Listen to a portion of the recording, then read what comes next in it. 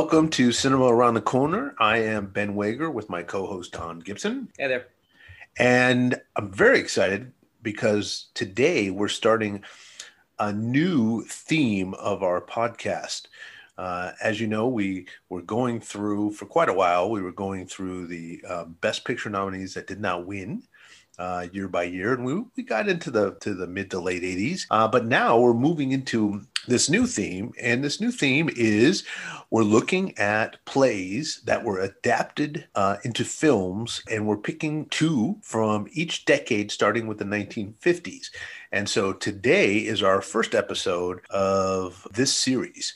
So we're going to open up by Don introducing his selection, and we'll have a little discussion about it. You're on, Don. Oh, great. Well, yeah. So this was we talked about where to take this podcast, and I think this is Ben's thought, and I think it's a very interesting idea because obviously plays and films, there's so many similarities about how we watch them, and there's obviously they connect really well, and I think we'll also get a pretty good idea, like the two selections we have. There's many aspects about them that look like they're plays on film.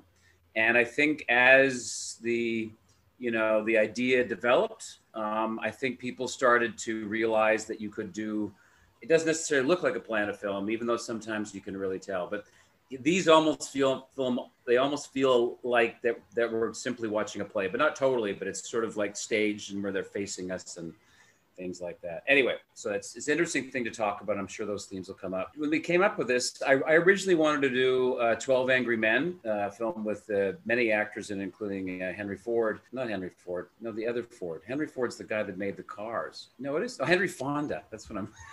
Okay. Henry Ford and Henry Fonda. There you go. I think you're mixing up the director with the actor. That's what I'm doing. Exactly. Thank you. And so, but then, and I love that. I recommend 12 Angry Men very highly, but it's not based on a play. It's based on a teleplay, I found out.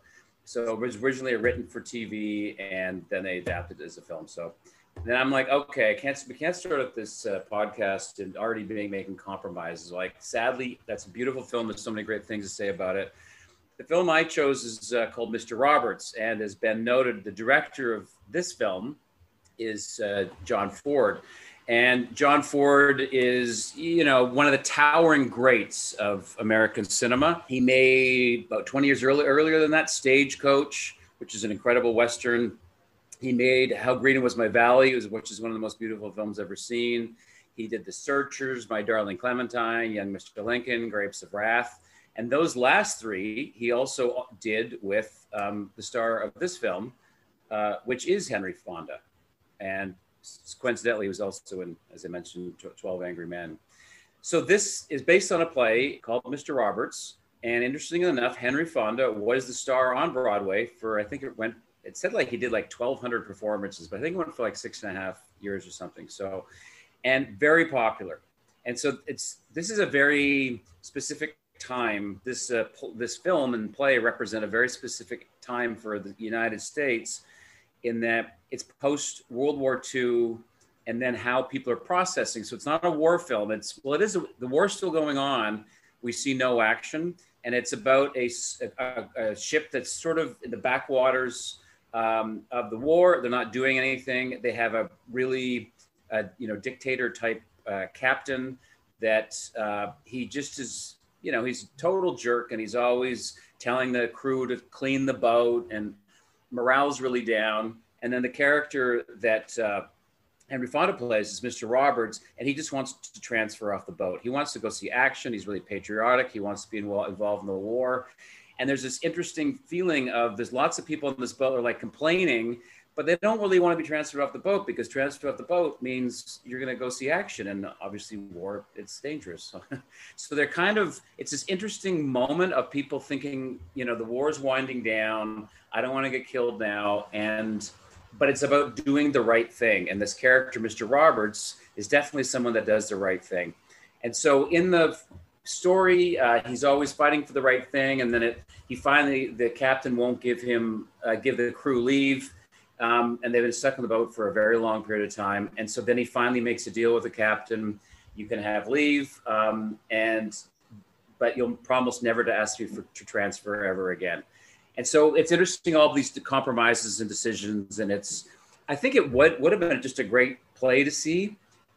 It's quite wooden on film now, and it doesn't hold up very well. As I was saying, this film, there's long scenes that go for, 5 or 6 minutes of, Henry Fonda, and the cast is, we have John Ford acting, and then you have these scenes with these, giants of cinema. So the angry captain is played by James Cagney, and obviously he's quite a lot older now. And then William Powell, who was this is his last film. He was the giant of the 30s, and he did all these screwball comedies like My Man Godfrey. He was like the big star of the 30s, and so he was in it. And then we also had Jack Lemmon, who wasn't known at the time, but he was actually nominated and won Best Supporting Actor for the film. So the acting, I don't think you could say I think the acting's pretty good, but as I said, it's kind of staged and wooden. The dialogue is pretty forced, and the scenes tend to really drag out. And as I said, it looks like you're sort of watching a scene on a set, and then we cut to another set. And even though they shot a lot on location. They shot on location in Hawaii, and they did some shooting in the studio lot as well. Interesting thing about the film was John Ford. This is later in his career, and he was a very cantankerous, very difficult man. And he could be really hard on people, but he drank like a crazy guy, and he had a major. No one really knows exactly, but I think it said it was appendicitis or some sort of gallbladder. Thank you. It was a gallbladder, but lots of people think it was actually he just drank too much and he needed to dry out. Anyway, we don't know. Another director came in, and he just said, "I'll shoot all this exactly the way Ford would have wanted it." But so the last part of the filming that was shot on set in LA, none of it was shot by Ford. The first 2/3 were, but he had major confrontations with people in the production. A very interesting, issue. So this was an incredibly popular play. It was a no-brainer to bring it to Hollywood. But with the casting of it, Henry Ford is old for this role. Actually, everybody's too old for the role.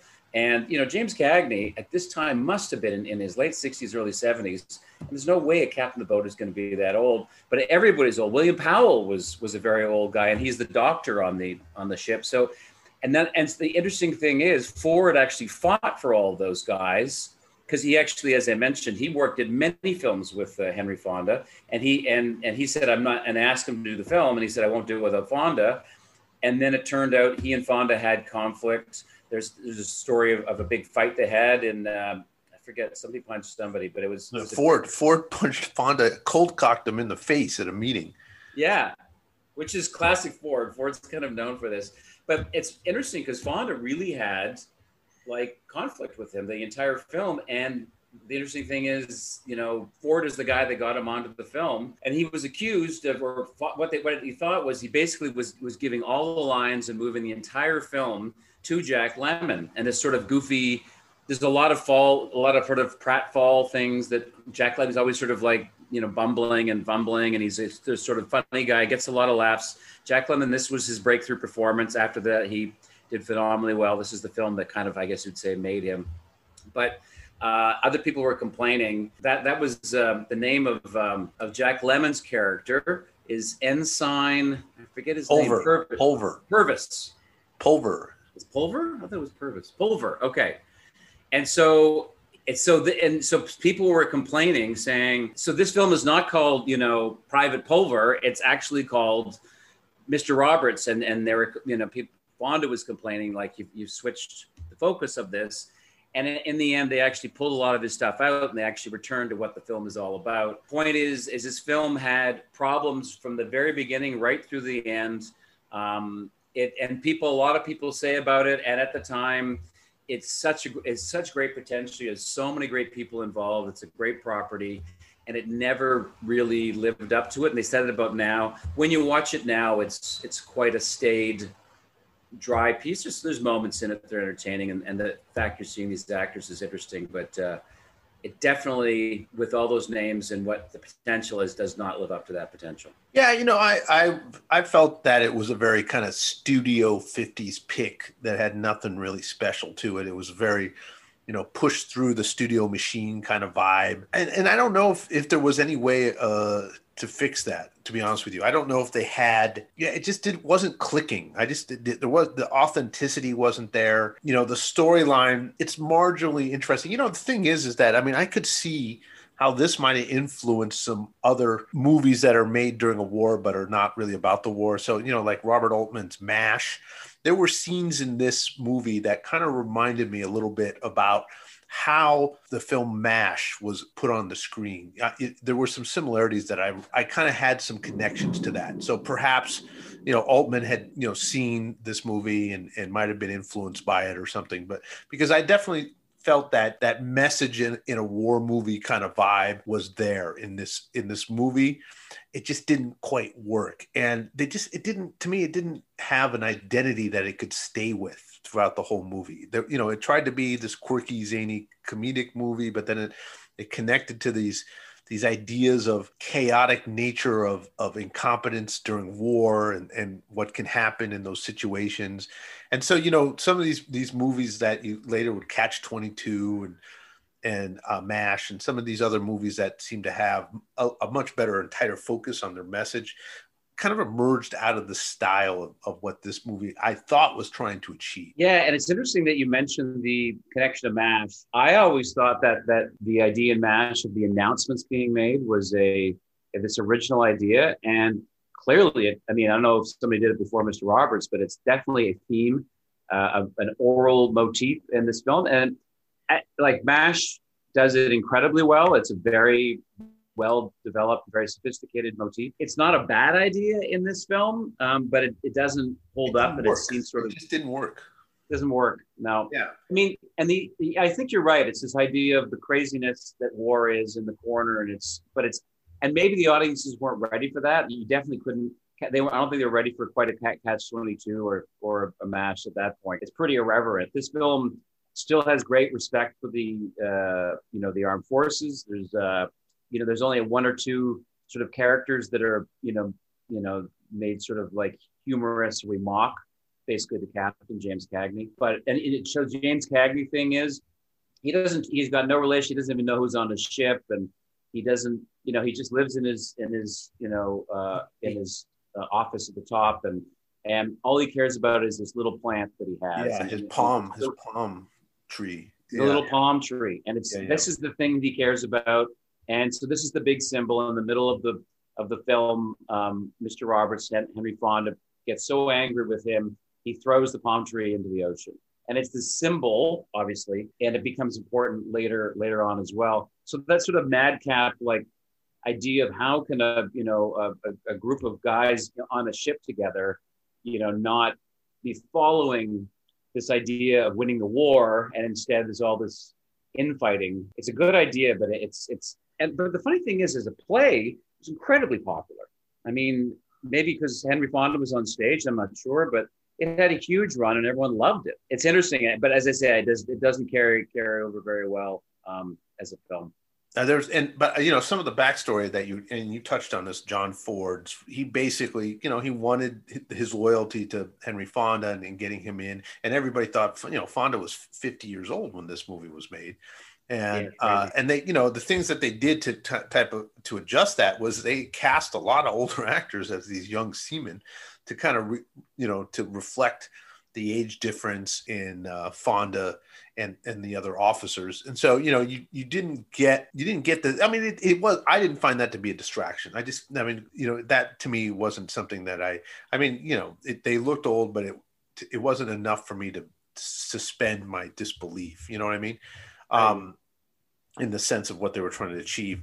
Some of the other things that I thought were interesting in this movie was there's a scene where there's a motorcycle driven off the end of a dock when they had a wild and crazy Liberty pass for the whole crew, and they all just go and destroy this little poor island. They had hired a stuntman, and the stuntman wouldn't do it for whatever reason. So they just found some random Marine who said, yeah, I'll do it.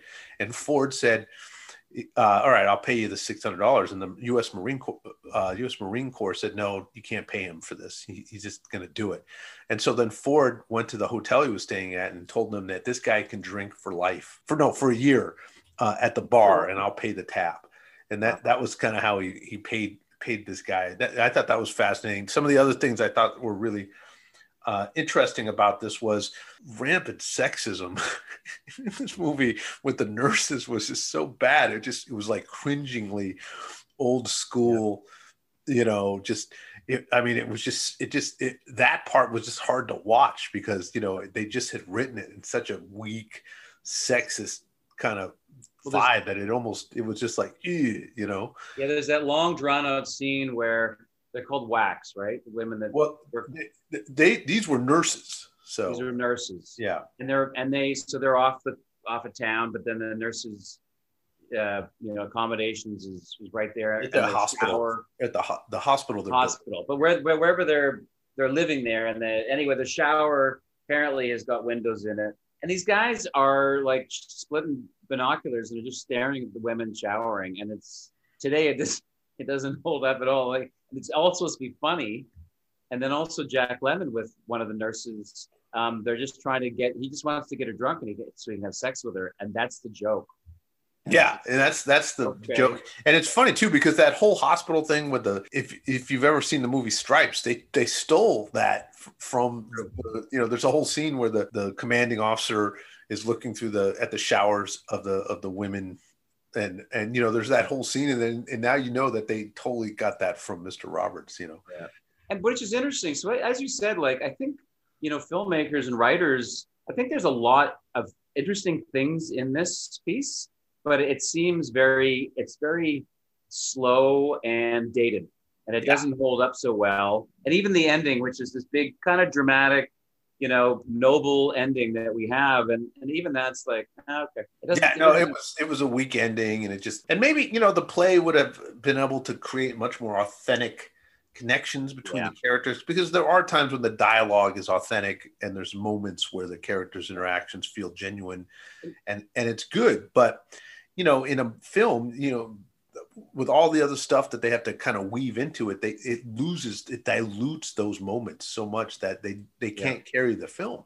And in a play, that's that dialogue is the center of the play, and there's less distraction. So I just don't think this, although it was well reviewed, and even on Rotten Tomatoes today, it's a highly rated movie. But it didn't click. No, but I think it's interesting what you're saying, and it's something that I think that I'll be thinking about as we go through these films. Is how effective is it adapting a play into a film? And it's not easy to do. Like, even the one that you're doing, I've seen that as on stage, and I liked it so much more on stage than when I saw it on film. And I think maybe some plays, like you think about Death of the Salesman, there's never really been a Death of a Salesman made. There's been a couple, but they're sort of, once again, teleplays. And I think there's some plays that are they're great as a play, and they're not going to really work as a film. I'm not sure if that's necessarily true, but unless you really change it and make it into more of a film, and these guys didn't change it. It was like set, and then lines and people. There was almost like entrances that were like, in his bedroom, in his quarters, Mr. Roberts and Ensign Pulver. There's just a little space, the bunk bed and the desk, but there's exits and entrances, and there was no one cutting into someone coming a different perspective. It was just like we're watching a set, and then we're just watching them interact like we're seeing a play, and it just felt like that. That's just one scene. There's a lot of scenes that were quite like that. All right. Well, I don't know if I have a lot more to add to what you said. Good. I think if people are interested, like, for the people that are involved, it's a fascinating project. You're seeing really powerful Hollywood people that are connected. I mean, as I guess we've noted, I wouldn't be so excited, but I think I was really interested because of the people that were involved. But I wouldn't, expectations, keep them low. Yeah. All right. So let's move on to my selection. I have picked Cat on a Hot Tin Roof, which is a Tennessee Williams play that was very successful.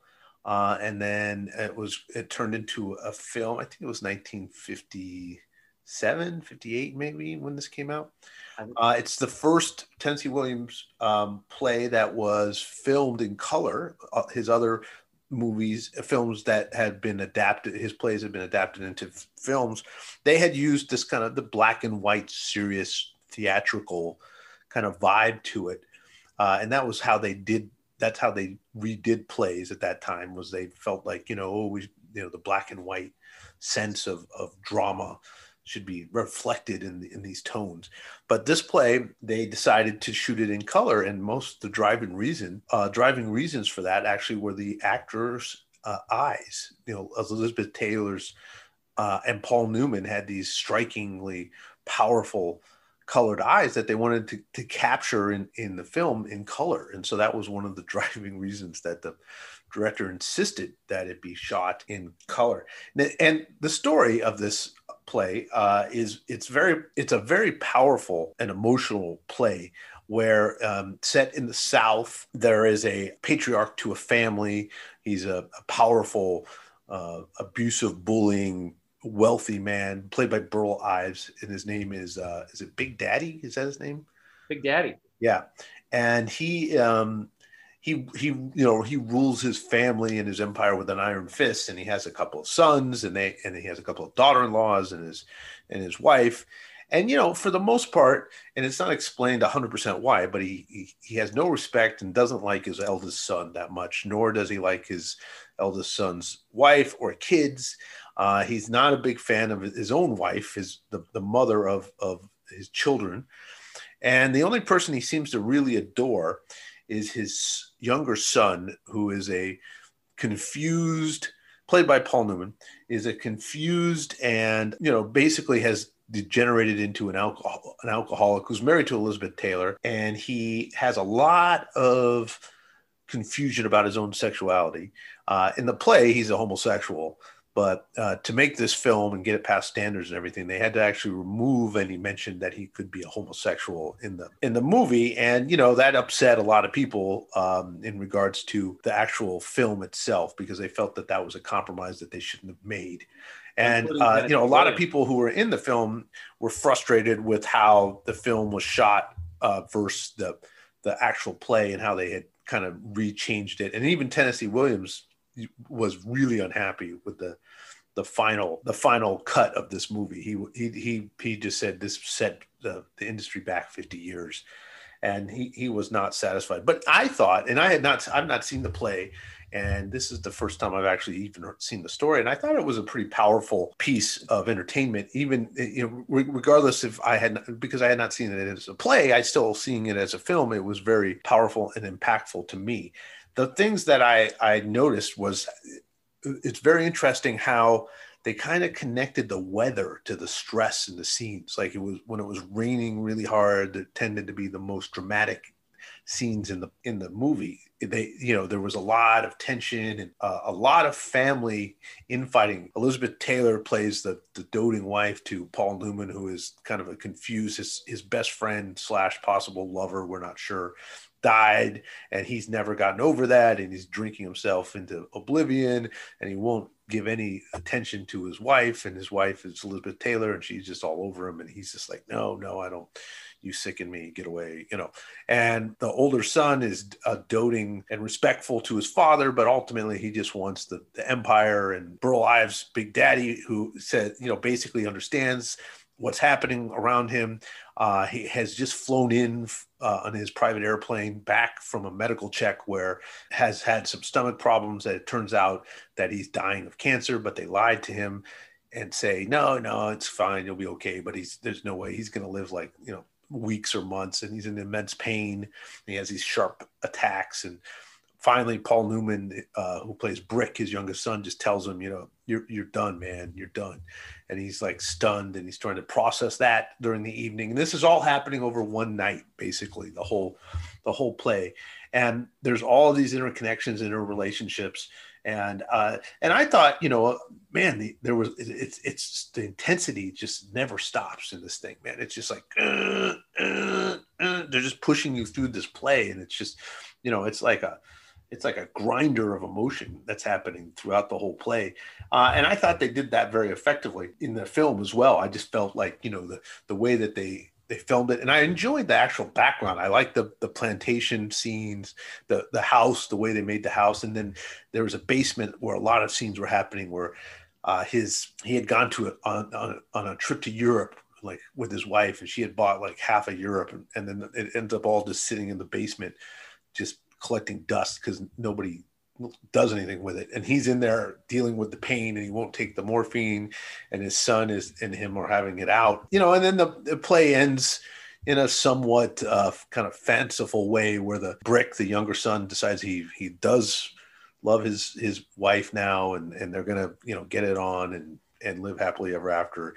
And his father is happy that this is happening, and the whole family is like whatever, and then end of movie. And so I didn't like the ending, seemed a little not that realistic. I mean, I thought that was just a very kind of easy way to finish this movie in that sense. But I thought the characters were very good. I thought the acting was very good, and I just thought it was well done for an adapted play into a film. I mean, I didn't, it was definitely something that I was hooked into the whole time, and I didn't lose focus. And a lot of that probably has to do with the raw talent of Tennessee Williams and what he does with his plays. But for me, I thought it was I enjoyed watching it and thought it was a great experience to go through. Yeah, well, I mean, as you said, the talent, and it's similar because when you do Newman and Taylor, like Taylor called this film the peak of her fame. She thought this is one of her great performances, and Newman is an up and comer, and they're great. They're really good. And I think Burl Ives is great too. People don't recognize him. He's also the guy, the voice, does the voiceover in all those animated pixelated cartoons. Rudolph the Red-Nosed Reindeer. Rudolph and Frosty, so I always think of him as a kid. I know the voice as this really nice, kind person, and in this play, he certainly isn't that. He's basically the polar opposite. So yeah, he's really good too. He's an evil. Yeah, and I think they play their characters really well, and it's kind of unbelievable though if you've got Elizabeth Taylor doting on you, homosexual or not, that you don't want to have fun with her. That's the only part that's just really, because she's this beautiful woman and at the height of her beauty, and she is just like he won't give her any attention. Like, I can't believe this film, but maybe that's just me. But also personally, I mean, this woman, this was her second or third husband, maybe second husband. She'd gotten a divorce, and then she'd just remarried her second or third, I forget. And then, like 2 weeks before they started making the film, what's his name? Mike Todd. The day of the shooting starting, that happened. Yeah. Well, then she had to take 2 weeks off, and she finally came back. But I mean, her husband was killed right before the film started, and it's in a plane crash. In a plane crash, and the story, of course, is that she was actually maybe going to go on the plane, and she said she didn't want to go on the plane. So there's this whole thing attached to it. Anyway, so that's in terms of her life, because a lot of people, like Elizabeth Taylor in her prime was, she was a starlet, and she was rather remarkable. And then she kind of changed quite a bit, because then she got known for the 7 marriages, and then, she got bigger, and then she got a lot, I think maybe angrier too. And this, I think, was sort of the transformation of the beginning. Well, this is right before that happened. And she's also right after that. Then she was credited for splitting up, Debbie Reynolds and Eddie Fisher's, who were like the couple of America. Everyone loved them. And then she married Eddie Fisher, and that was her next husband. So then she started going into like a really intense, personal, crazy space. And this was the moment of this film being made of it all happening in her life. So just a bit of a side story. Yeah, I think there's a lot of interesting side stories in this as well. I mean, Burl Ives, Tennessee Williams wrote the part of Big Daddy for Burl Ives, thinking of Burl Ives to play that in the play, and he played it. I mean, he was the mother, and Big Daddy and the wife was the original actors in the play, and he was phenomenal. I thought, he had that down. And before that, he was just known as, he was a folk singer. He was a well-known recording artist who sang a lot of folk songs. But man, he I don't know what Tennessee Williams, maybe they had a friendship or something, but man, he was good in this. I thought it really was a good decision to put him in that role, even though that, technically, Okay. I think he was a year older than his oldest son in this movie. And the actors were only a year apart, and he was like 16 years older than Paul Newman. He's one of those guys that some people at at 30, they actually look like in their mid 40s. And he's one of those guys that looked a lot older than he was. So I think he actually looks okay, even though, as you said, he wasn't as old as he looked. And there were a lot of actors that turned down the roles. I mean, a lot of people were passed through this before for the role of Brick. Paul Newman, they offered it to a lot of Ben Gazzara, who played Brick in the Broadway play. He said no. I think they asked Marlon Brando. He said no. There were a lot of famous actors that got passed through before Paul Newman got this break.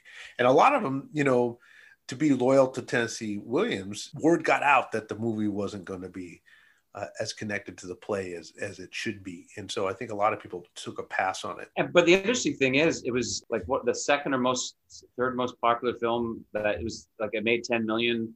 It was, this is obviously. Yeah, it was the second highest grossing film of that year, I think. Yeah. So it was incredibly popular. And I think only, like, as you said, they did make the ending happier. They did change some things. They made, Paul Newman's, he's about confusion, but Tennessee Williams is very clearly, this is about someone dealing with a homosexuality. And then, obviously 50s America, you could do it in the play apparently, but you couldn't do it from Hollywood because there's a Hays Code, which had all these questions, like when you had married couples in films in those days, you couldn't show like a double or a queen bed. You couldn't, that's why, if anyone's noticed, see sitcoms or films from this time, you see these two single beds in the Dick Van Dyke Show. That was the most noticeable one, And I don't think that even, you know what the first sitcom where they didn't do that was? You know what that I noticed was the new Bob Newhart show.